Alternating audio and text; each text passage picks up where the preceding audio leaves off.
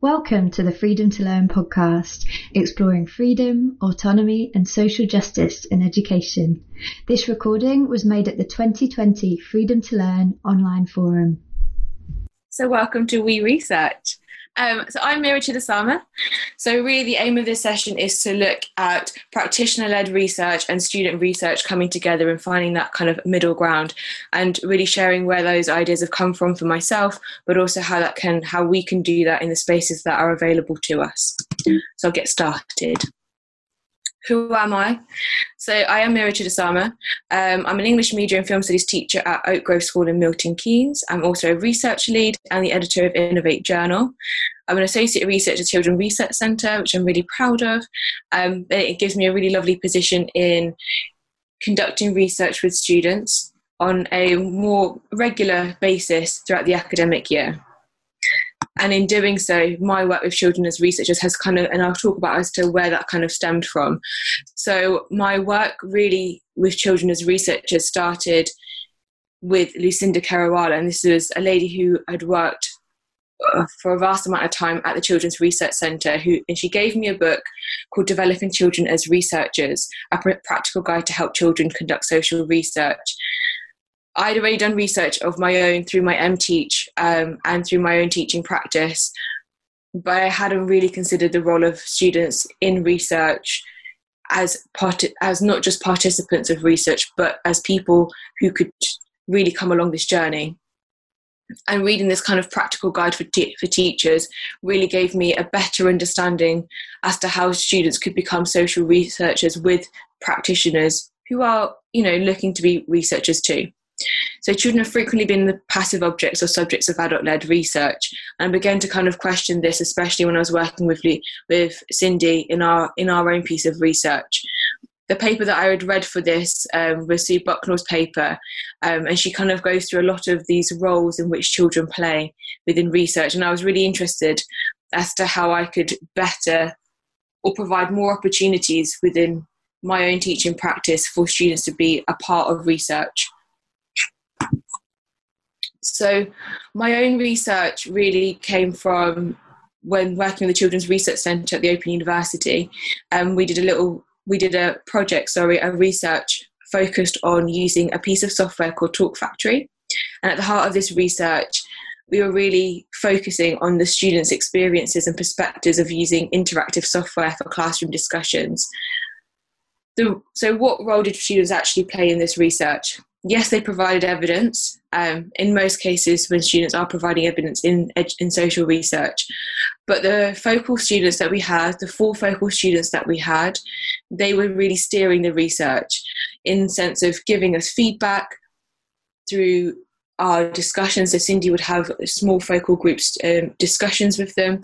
And also at the end of our research period, they delivered a presentation in which they were presenting their findings, and they were moving around the room, and they were able to invite a discussion with other students that was recalling on their experiences of the Talk Factory software that we had been using over the course of a term. That was just one example of using research with students, and it felt really, really lovely as a practitioner to let go a little bit, and also a little bit daunting at times to let go. But actually, once I did that, you realise there's so many more opportunities that you can really allow students to have if you give them the space to do so. And opening that forum was really lovely across the space of a whole term. And I think there are strengths and there are weaknesses, and there's kind of threats to giving students the space to conduct their own research or to be part of research. And that's something that we will explore in a little while. But from my own experience, it's been really fruitful. Even though there have been hiccups along the way and there's been issues along the way, it has been really fruitful. So a little moment to discuss, if that's okay, if you're happy to discuss or to have your ideas shared on the topic of, if we are to have students as researchers and as independent researchers, what are some of the things that we need to consider? What are some of the areas that could be of real kind of strengths to this? What could be areas of weaknesses? Where could those opportunities be? And is there any threats to having students as researchers or as being part of independent researchers? Feel free to chip in, guys. Is there any areas, or have you had any experience of having students as researchers? Yeah, quite a lot, really. Can I? Excellent, of course, yeah. You know about Mike Fielding and Sarah Bragg's work, do you? Students as researchers, that they've written up quite extensively. It was interesting this. I did a project for QCA, Qualifications and Curriculum, something or other. I forget what they were. I don't think they exist anymore. In about 2004, I got commissioned to do a piece called to find out how kids felt they could best communicate their feelings about the school curriculum to government. And it was quite interesting. I went to about 12 schools, some of whom had students as researchers group. They were particularly strong in Bedfordshire. There were quite a few schools with students as researchers groups.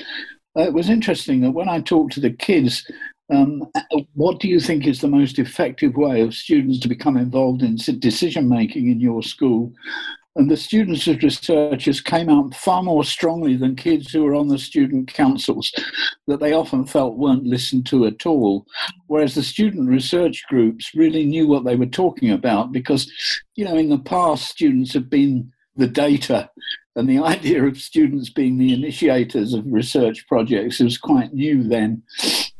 So everything you say makes complete sense. If you like, I've still got copies of this QCA report. I forget the kids. I let the kids give it a title in the end, and they called it something. We could be interviewed by aliens as long as they listened. There was this strong feeling that the kids weren't listened. That was the title the kids gave it.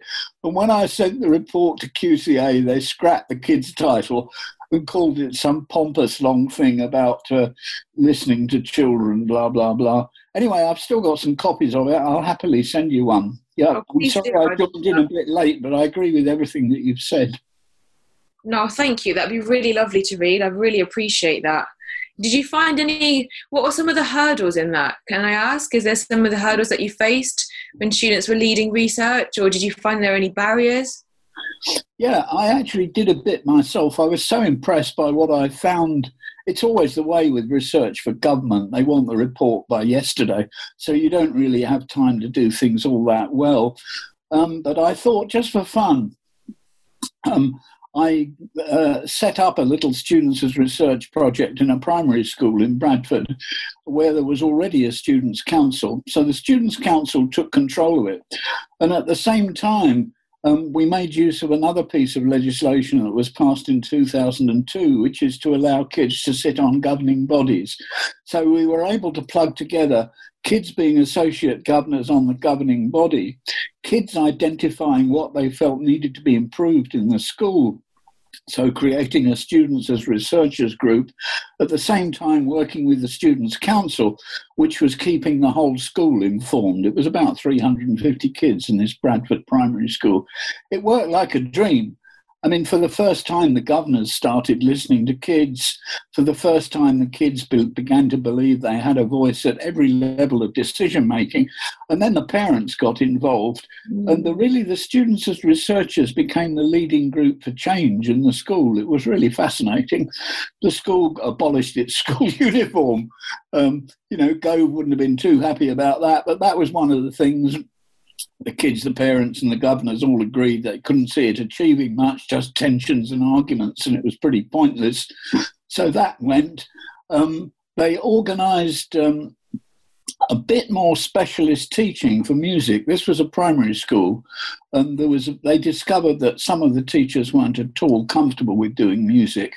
And so one of the teachers became the music specialist. They weren't colossal changes, but they were nonetheless changes that affected teaching and learning. The problems, it does cause some anxiety in some schools. For example, one secondary school in Bedfordshire, part of their research project was what makes an effective lesson in our school. So kids began sitting in on teachers on lessons, making notes, kind of mini kid Ofsted approach.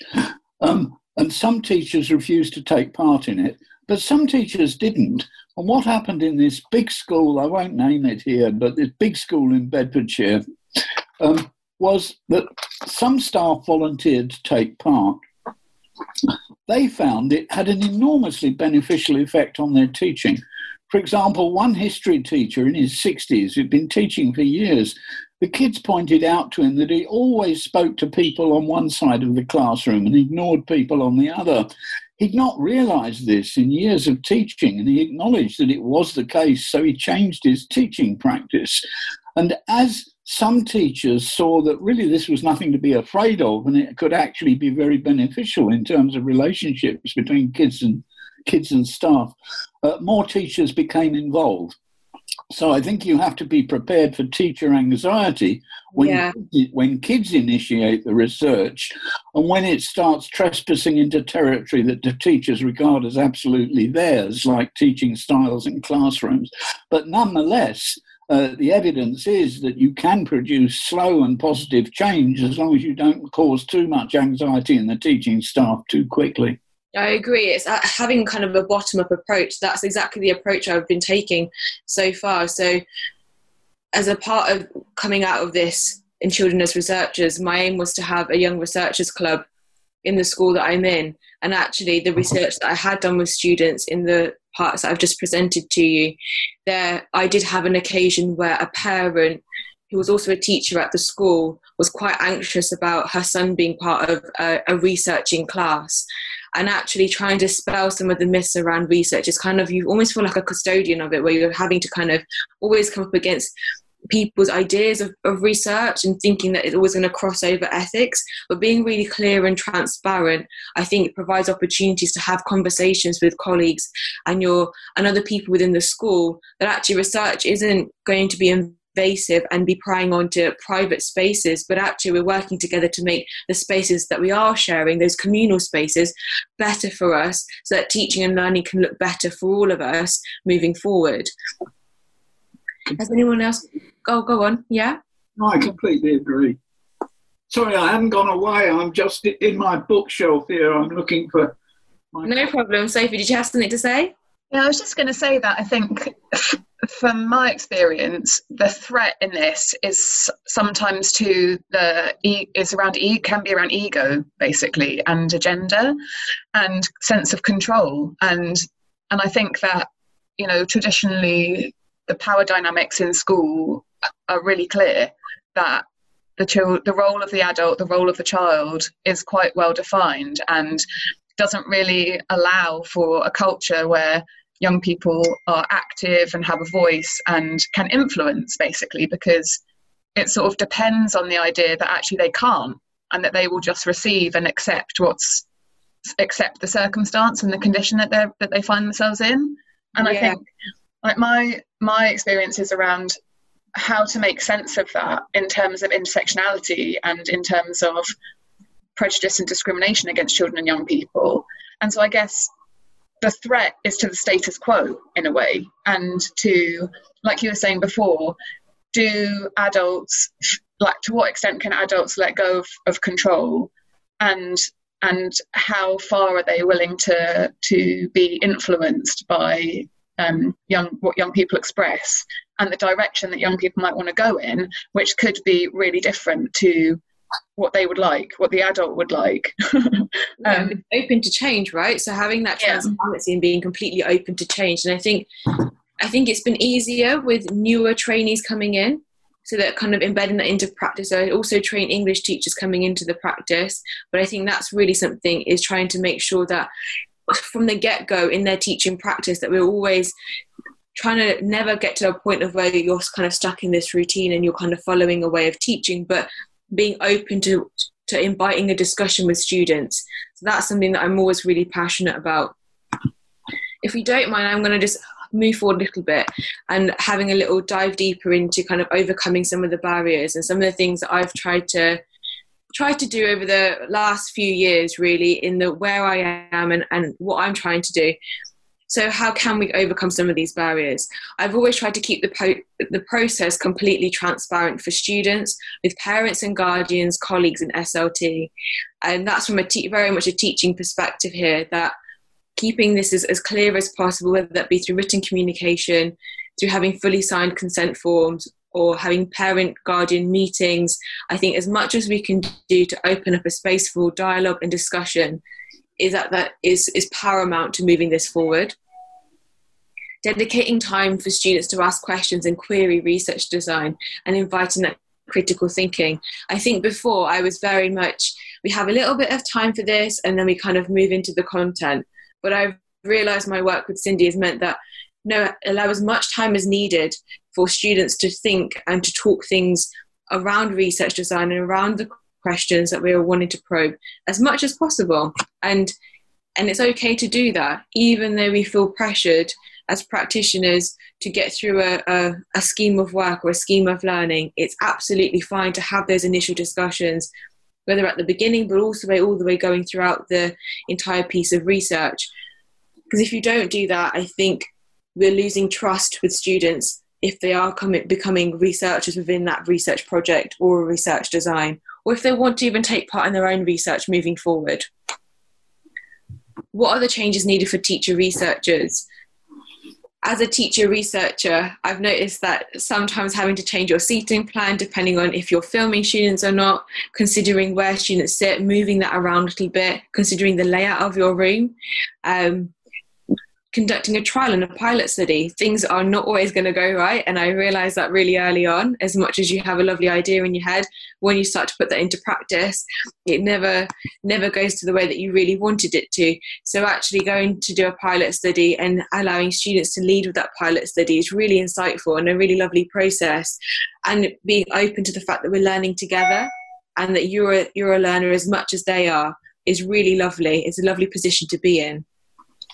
And start to create a conversation with your line manager, with SLT, or anybody else within your space to work together with. Oh, I keep doing this. I'm really sorry that I keep doing this.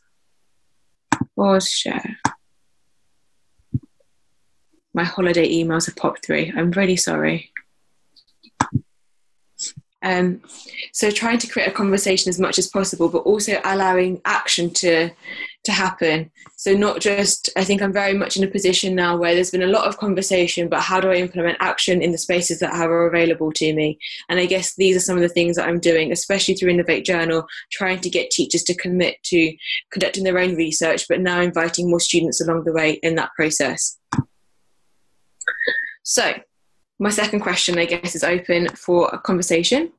What area of your practice could you research with students, or what area, if you're not a practitioner in a school, what area would you like to research with students? I'll give a couple of minutes to have a little think, but feel free to kind of chip in for another kind of 5 to 7 minutes of discussion. Yeah, I've been working in Scotland for decades, despite my English accent, in primary education. We've gone through a big huge curriculum change, and this hugely interests me. The answer to your question I'm going to give is something basically obvious. In the sense, anything. You can research anything. Yeah. Another thing, the big theme of long time in primary education, my big theme of all is purpose. So it's trying to move away from learning to purpose, that children owning what they do, but then owning it within a structure. And of course, there is the framework of the curriculum. So what I've become quite interested in is inquiry that's moving beyond just inquiry, but into research, in which the children are framing their own investigations into what they're learning. So obviously the teacher's in the background, but the pupils, the children, become more into the foreground. And in a sense, we've done a huge amount of actual research or practitioner inquiry, people inquiry, and it's almost reframing education itself, which is why I've decided to, very pleased to be part of this. So that's just my intro comment. You're absolutely right. Students are more than able to research anything that they like, and giving under our current system, under the national curriculum, but also providing that structure as a practitioner who may have that knowledge that they are yet to learn. And I think it's really nice to be able to scaffold that in so that they feel fully informed into that process. And something that I'm really keen on doing with other practitioners is trying to make, so through Innovate Journal, I always try to make teachers as fully research informed as possible. and trying to do that in a kind of a drip feed manner so they feel fully informed before they feel really confident in leading students or supporting students to lead their own research. So it's interesting you say that. Really nice. Thank you for that. Is there anybody else? Yeah, actually, I'm in the middle of my own research. I'm finishing my master's in education here in Finland to be a classroom teacher, and I'm doing right now my own research on self-reflection. So I was thinking that if I would be working in the field, that would be such an interesting thing to bring to research with the students on how they can use self-reflection for their own development and also how to re-understand realities, right? Because sometimes that could be the beginning point, like to understand ourselves, to start understanding the outside world. So in that sense, that would be something I could definitely do when I will be in the field and bring it forward. So I really like that, absolutely. And looking at reflective practice, not only for teachers, but also for students, and how do we embed that more regularly? Yeah, something along those lines. Really nice. Yeah, I really like that idea. Thank you for that, Bruno. Thank you. Could I chip in a comment on that? Of course, yeah. Yeah, what I'd like to do is chip in on that, and also with Jerry. When we said what can we learn and what can we make as a topic, the interesting comment I'd like to pick up from what Jerry said, as soon as you teach children are doing something for real, they have purpose, one of the very first things that those children were learning was about research ethics. They're looking at the boundaries between being a researcher and then they're participants in a process where they actually have responsibilities to those people whom they're researching. And that's what came across once the children were researching teaching and learning styles in classrooms. They were learning that for real. They were learning research ethics by doing it for real.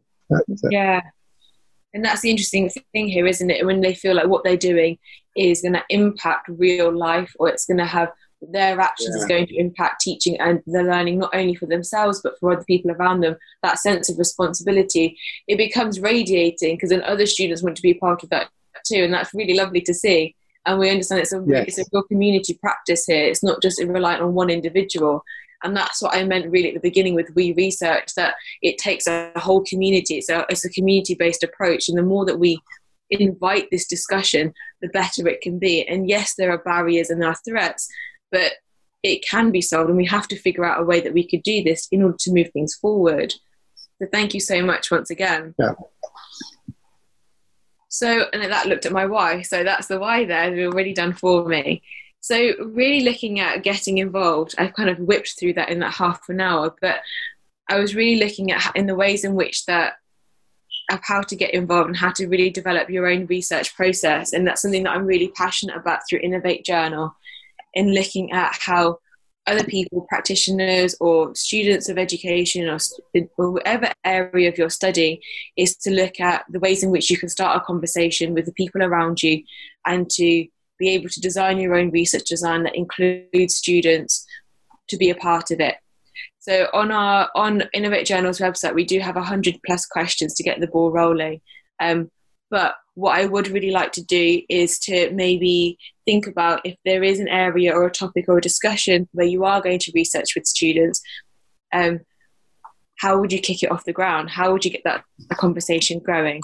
And that's something that I would like to maybe explore some time with. I think I've under-anticipated how quick we've gone through this. So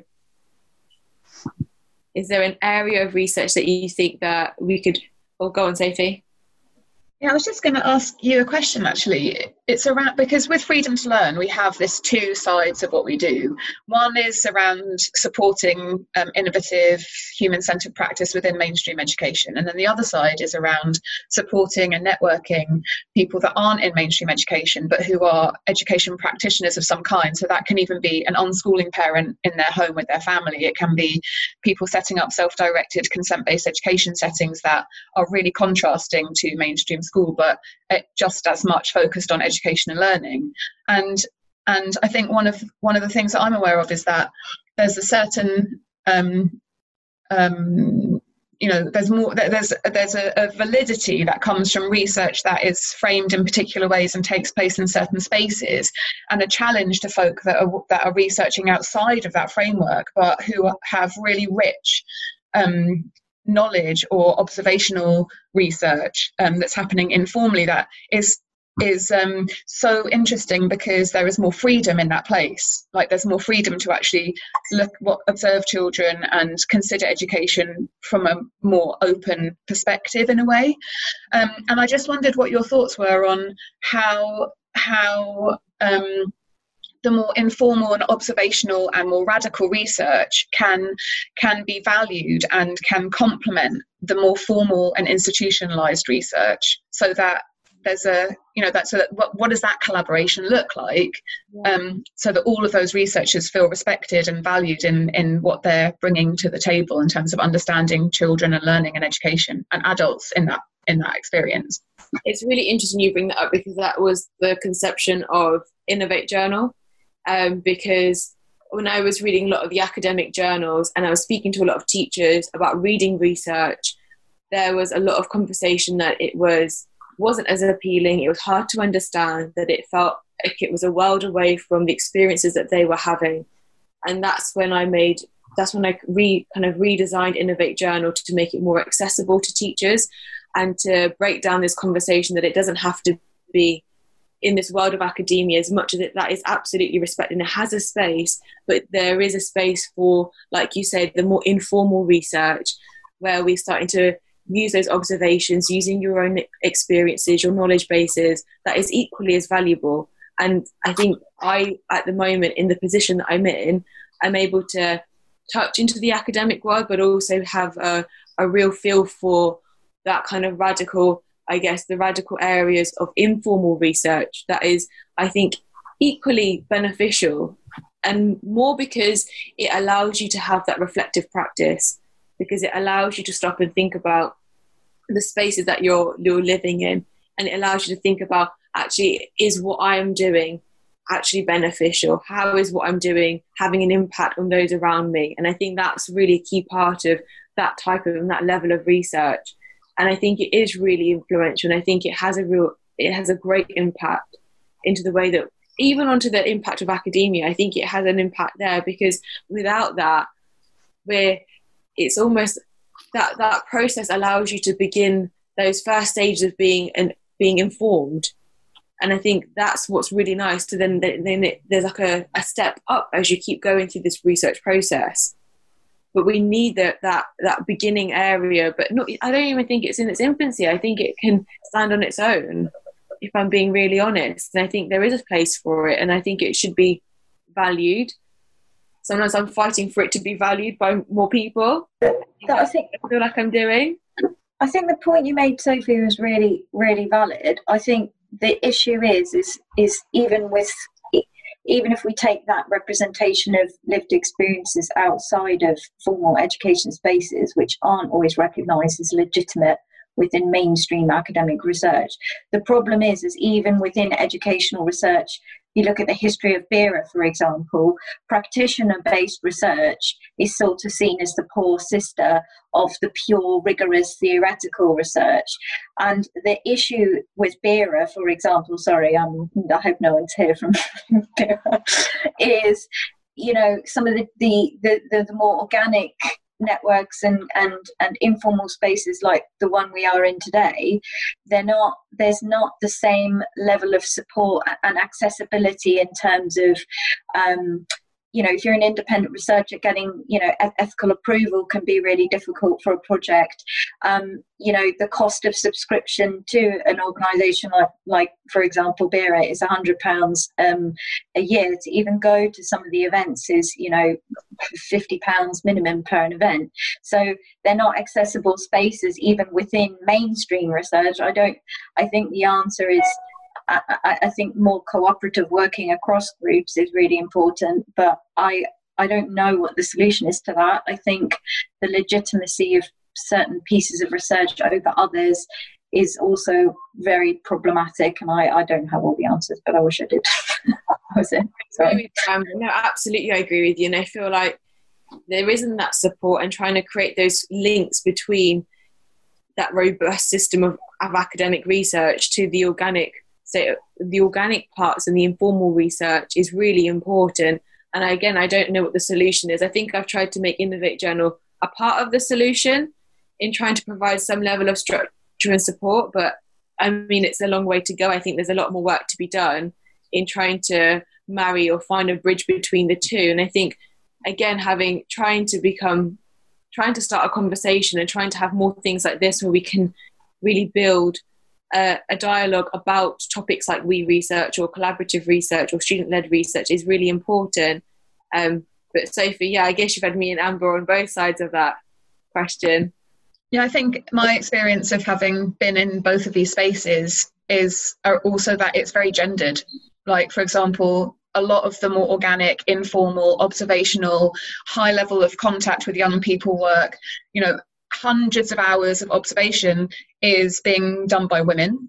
And in the more formal academic spaces, the folk in positions of academic authority, in my experience, there's a male dominance there, and I guess like that's a real tension for me. Like I've seen, that just I don't know, like as an example, when you listen to someone who is an expert and they're referring to their 80 hours of contact or their 100 hours of observation, and then other people other researchers who aren't in a university who have literally thousands of hours of situational observation knowledge from, just thinking about unschooling parents or people in these alternative types of settings, that they're just not platformed in the same way. They're not.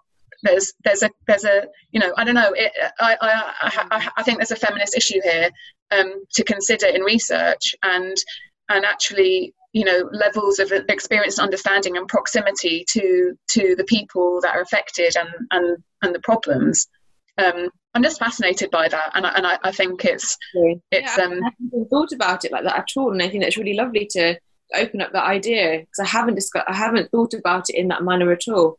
So yeah, it is really interesting, and I guess what you're saying is absolutely correct in the sense that there's, in both senses, people have.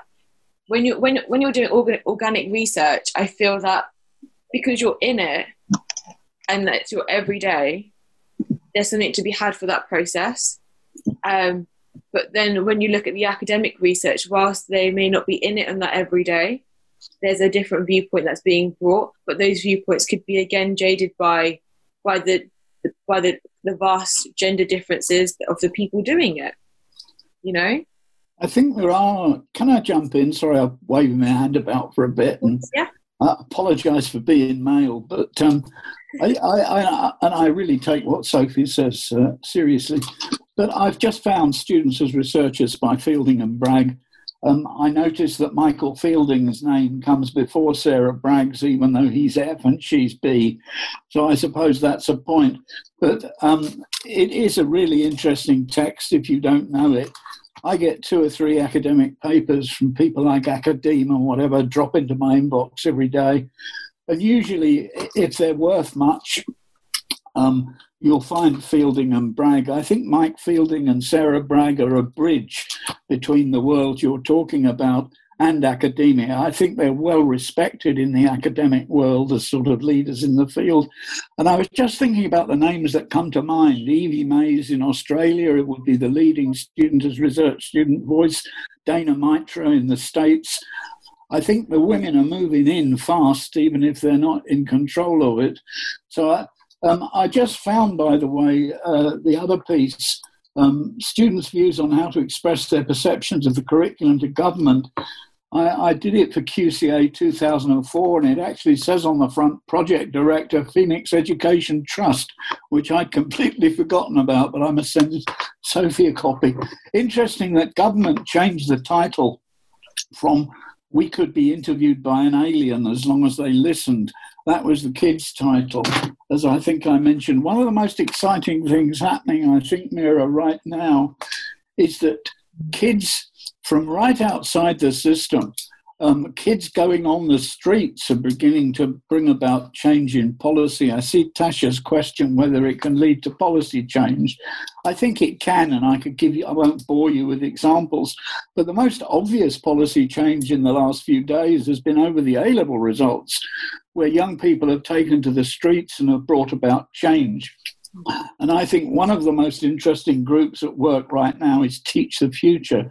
I'm sure you know about it. It's a totally student-led group and a very even mix of male and female, pointing out that the curriculum is not preparing them for the future, and pointing out that if you look at school mission statements about preparing kids for life, preparing active citizens, blah, blah, blah, developing the passions of young people, and you look at what actually goes on in schools, which is endless 20 minutes of physics, 25 minutes of that, 25 minutes of that, completely fragmented curriculum that makes no sense even to the ones who are successful at it and get good exam results. I'm seeing young people are beginning to challenge that and saying we need a different kind of curriculum. And of course, if they get in research projects, involved in research projects that highlight the disconnect between what schools say they do and what they actually do, then you're going to hit some interesting territory and probably quite a few sparks will fly. But as far as I'm concerned, the sooner the kids get to that place, the better.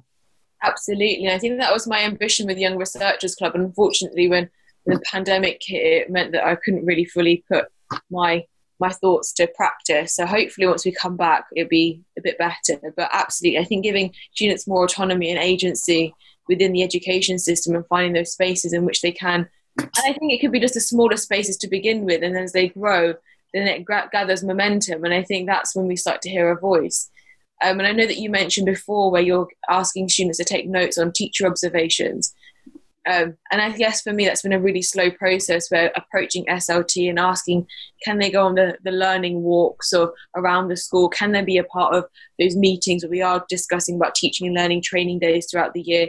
It's those types of things that we need to get students more involved in so that there is a clearer balance between what we are doing as teaching practitioners, but also what students are receiving from the education system. And I think, yes, we have a national curriculum, but I think sometimes we do a bit of a pick and mix of the national curriculum, and what we want to move forward with happens to be the thing that we want to push for the next 10, 15 years.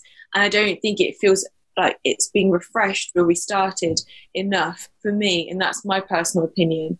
Well, not by people like Gove and Williamson and Nick Gibb, for God's sake. But what excited me about the recent demos over A-level is those students didn't ask for permission to go onto the streets with posters. They just went onto the streets with posters, won over the media and produced change, a government climb down, which is a fantastic example of what students can achieve. Absolutely. But perhaps I'm just a bit too much of a Jerry activist in my old age.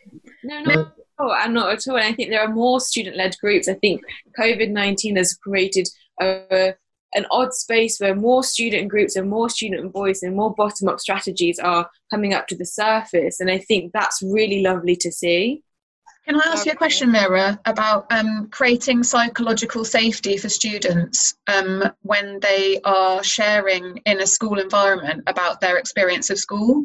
And if there's anything that you found useful to do in your practice to create that space so that in order for there to be an authentic exchange?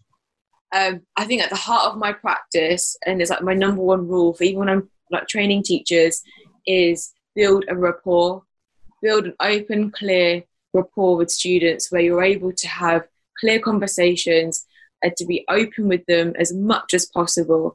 And I think if we do this thing of, oh no, we can talk about this, especially I think this comes from a secondary perspective and not a primary perspective, but having and building relationships that and a rapport with students from the get-go allows to have that psychological security, so that, and that doesn't just rely on me, that also relies on other form tutors and other teachers and knowing all the people that are involved in that student's school day, so that and I found that really, really insightful actually during the COVID lockdown, that even when students felt that they were not able to maybe cope with being under lockdown, there are other people that we rely on within our school network to support and help to encourage them to have a healthier life. But for me, that number one is just having that space to say, actually, you're fully able to talk about whatever you need to, and this is a safe space to do so. And if there's any concerns, then of course we have to flag them. But ensuring that we're having a really transparent process throughout teaching and learning. Because I think if we don't have that, I think that's where we have issues with trust and community forming and building something that is respectable, because it's a profession. This is, and I would never want to do something that is going to work against neither teacher or student.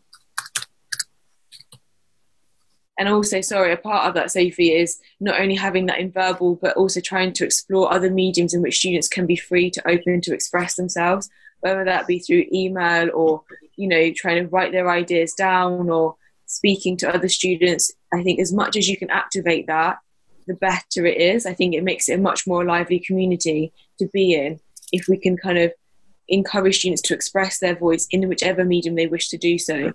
And yes, there are safeguarding issues around that, but again, having those conversations with correct people, so your safeguarding leads and your, all of those people, I think, are so valuable.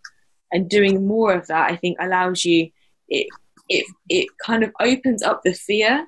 I think there's a lot of fear in education that we can't do certain things because there's so many other barriers in place. But if we keep things open, I think it releases the fear a little bit. Yeah, it was so interesting. On Monday morning, we had a session as part of the forum where there was a discussion between a head teacher and two secondary school students that were from different schools. Okay. And the purpose of it was for them to be able to say to the head teacher, like, how can we actually change our school? Like, how can we raise issues that we have? And then he shared his insight on that from his perspective. And at the end of it, the question was asked, like, what's the number one thing you would change? Like, if you could change something tomorrow, what would it be? And all three people said, I would like a more honest school. I would like more honesty and openness and authenticity in my school environment. And it was just so sort of inspiring and affecting to hear that, because of what it shines a light to an absence of, in a way. And that there is a desire underneath from the head teachers and the students to move to a place that where there's more trust and openness and honesty. But that's a journey from where we are now, and yeah. I think sometimes the system hinders that. I think sometimes students think that we're the custodians of the current system, and we're not. I think in having that conversation where we're saying, we understand this is the system, we're fully aware this is the system, and unfortunately, whilst we cannot change this in the immediate, but we can work together to ensure that when you leave school that you are the best possible version of you. And I think it's having those types of conversations that help to move things forward and help. And I think research is an avenue for that, if I'm being honest. No, you were kind of waving before. I thought you had something. Did you have something to say? Can I make a comment here? I'd be cautious of this word informal, because the issue I'd like to raise is language registers, and that is I've actually worked in academia quite a long time ago, and then my main career has been in primary education, and it's found that we were always like the subjects of research. A point you made earlier. The point that I want to make here, though, is that we've been doing inquiry-led pupil research as well. Is that you're using different forms of language, but it can still be robust and rigorous, and there's really barriers in how we use language. In a lot of the academic world, in particularly research journals, you're using language in a way that's almost exclusionary. It's not inclusive, let alone to children. It's not inclusive to adults and the teachers. A lot of it is very using words in a way that say we're apart from you. So I really, we need to look at the modes of language, what language we use. And I just want to also add to you, are you aware of a group of people, mostly not in the UK actually, they've coined a term called pracademia, and the pracademics? I've been involved with them actually. They're based in Canada, Australia, particularly, and Hong Kong. So just flagging that up, and if we can find a means of getting in touch after this, you might be quite interested in that. Absolutely. Thank you very much for the recommendation. That's really nice. And I think you are right. I think there is such a marry between the two, but the language seems to be that thing that we're kind of missing out on, for a part of it. Can I say a couple of things? That I've just been listening. I'm from Australia. My name's Kay, and it's interesting for us. We're back at school. We were not remote nearly as long as you guys have been, and we're not in our summer holidays, sadly. But one of the things that I noticed in the time that we were on remote, that we opened up, we had chat rooms that our kids, I teach year 6, that our kids were using. And since we've gone back to school, we haven't closed them down. And so there's like a conversation that never stops now. I mean, even in the time I've been sitting here, it's been binging off. And I think that openness, there it goes again, that openness to having conversation with kids in the less formal is a really helpful way to kind of bridge those gaps. And the other thing I was thinking as I was listening was, if we want our students to be confident as researchers, we actually have to help our teachers be confident as researchers. And what part of what I do is help teachers to think about what research looks like for them, and then encourage them to think about how they can communicate that with other people. Because if you haven't played in the academic world at all, it just seems all a bit too terrifying. And it's just like this idea of the language of academia. It's just a language to be learned, that, like anything else, that seems terrifying but isn't necessarily. So I just think the more that we can give teachers confidence, the more then we can help our students be confident as researchers. Because I'm sitting here thinking, started off when you asked what area of practice could you research with students, and I'm thinking of all these ideas, and I'm thinking, well, that's a load of rubbish, isn't it? Because that's still my ideas. So it's being confident in a research process, and then being confident in allowing other people to be practitioners. So I just think it's kind of, I guess, food for thought from the other side of the world. Yeah, I have only one small question or comment. We are talking about research and connecting it straight with academia. Do you think would there be any space for some kind of research without the strong academic rules? Because it's true that academic language is something you need to learn, and academic discourse is something you need to learn, but then we are still under the, I wouldn't say constraint, but the rules, right? So would there be any space to at least free our minds out of those strong conditions or rules? I'm just asking this as a general one, or would that sound like really out of place? There's a simple answer to that. Yes. Does that help? Okay, but how can we do that? Because that's what I feel sometimes, that we are, because we have grown to this idea, right, that research is academia, and it's that knowledge, and it's that vocabulary or that language. Right. So how can we go out of that paradigm to try to think, I don't know, like outside of that? It's kind of how do we decolonize research? Right. How do we decolonize research? But exactly, but even the decolonizing research that it's made with the rules of academia are following those rules, right? So it's that meta. But anyways, yeah, sorry. Let me give you an answer to that to see if it helps. Yes. If you do a piece of research, you don't just do it for yourself, you do it for somebody else. There might be somebody who's commissioned that research. Or you might be that you're trying to solve a problem, or it might be that somebody else is trying to solve a problem. And when you've done the research, you have a product. It might be a report.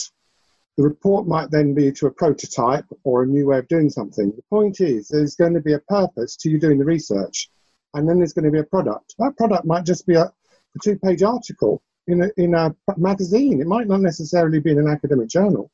It may be in a magazine, as long as it's coherent, robust, evidenced. So my point is, when I just said yes, just do it. As long as you follow certain protocols and ethics, and you have some sort of framework, it's all about you working out what that research is for, and then just getting on with it and doing it. In a way, isn't that what Mira's Innovate is all about? Isn't that what your Innovate's all about, Mira? It's actually, it's like not an academic journal, but it's kind of a way to present the things you've learned in a different context and into an audience who is going to be so relieved to read something from the Innovate rather than, and I think it's absolutely, skip through stuff. It's absolutely, as much as the world of academia research it is absolutely valuable, and it stands as it is. And I think what I think my focus is about allowing those ideas and the design of research to be made accessible to teachers and practitioners as well as children, and to allow teachers and students to understand the value of research. I guess it's not even just away from the design, but more just the process of research and how valuable that process can be in the space of teaching and learning, and in thinking about teaching and learning and moving that forward. And I think that's what's really important. I think sometimes it's not that it's easy to knock down the academic world. I think it's there and it exists and it's respected. And my view right now is not to kind of knock it down.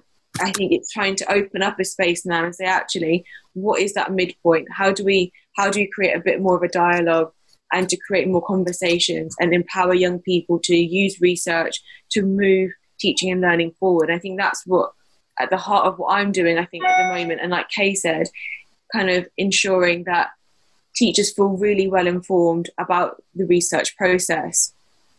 Oh, I forgot we've got a chat here going on. I wasn't able to see the chat because I had a shared screen. I've had my hand up on the participants list and I've got it up here. Oh, yes, Derek, go on. That's okay. I wondered what state Kay came from, because I'm very involved with Victoria and the Students Representative Council, the Victoria SRC, which holds conferences quite often, and with Roger Holsworth at Connect, Melbourne University produces a journal called Connect, and they developed an amazing program called Teach the Teachers. Do you know about that, Kay? It's really interesting. It's teachers and kids working together on research projects, but the initiative very much coming from the Students Representative Council. And then there's another outfit called Student Voice Research and Practice, run by Dana Mitra at Penn State University in the States. They produce a journal. And like Connect in Australia, these journals are a lovely mix of academia and unintelligible language and plain-speaking 7-year-olds. It's a really nice mix with the two learning to listen to each other. Anyway, two there, Connect at Melbourne and Student Voice Research and Practice at Penn State. Both, I think, would be very interested in your work. Derry, I'm a Sydney girl, so I'm not from Melbourne. Yeah, that's right. It's interesting. 2 years ago, I did a research on a girl in our school that was radically accelerated in maths from my class, years 10 to HSC, which is the last year of school maths, and we did a research project on that, and we wanted to follow it up with one that she would run, but I was doing it with someone from the university, and the challenges of the whole ethics and stuff for her to become a self-researcher at the academic level it just became too hard. But we could have done it a different way, in a much more informal way, which I think is really what listening to Mira tonight and everyone else has got me, not tonight for me, has got me thinking. So thanks, Mira. Oh no, thank you. Thank you so much. Hopefully it was a useful hour, hopefully, fingers crossed. But I guess we're coming up to the end of the session now. Thanks so much. No, thank you. Thank you for everybody, and thank you for contributing to the discussion. I really appreciate it. Thank you, Mira, for putting this event into the programme. It's so brilliant to have you here and to hear about your work and your thoughts about research. And this is such a great opportunity for collaboration, like you say, and just doing it in different ways to bring more voices out. Basically, is so empowering. Like, I love the idea of research, like having an insight into research tools as a way to increase voices in research. To teachers and students. It's awesome. So thank you so much. And if you've got any links that you would like to have shared to the Freedom to Learn Network Facebook group, please let me know. Drop them into the I know some have been dropped into the chat already, but we love to follow up with the rest of the community with bits and bobs that are of use, and I'll definitely share a link, your link, Mira, to Innovate for sure. Thank you very much. Excellent. Thank you so much, guys. Thanks for listening to this episode of the Freedom to Learn podcast. For more information about our work, check out our website at freedomtolearn.uk and find us on Twitter, Facebook and Instagram.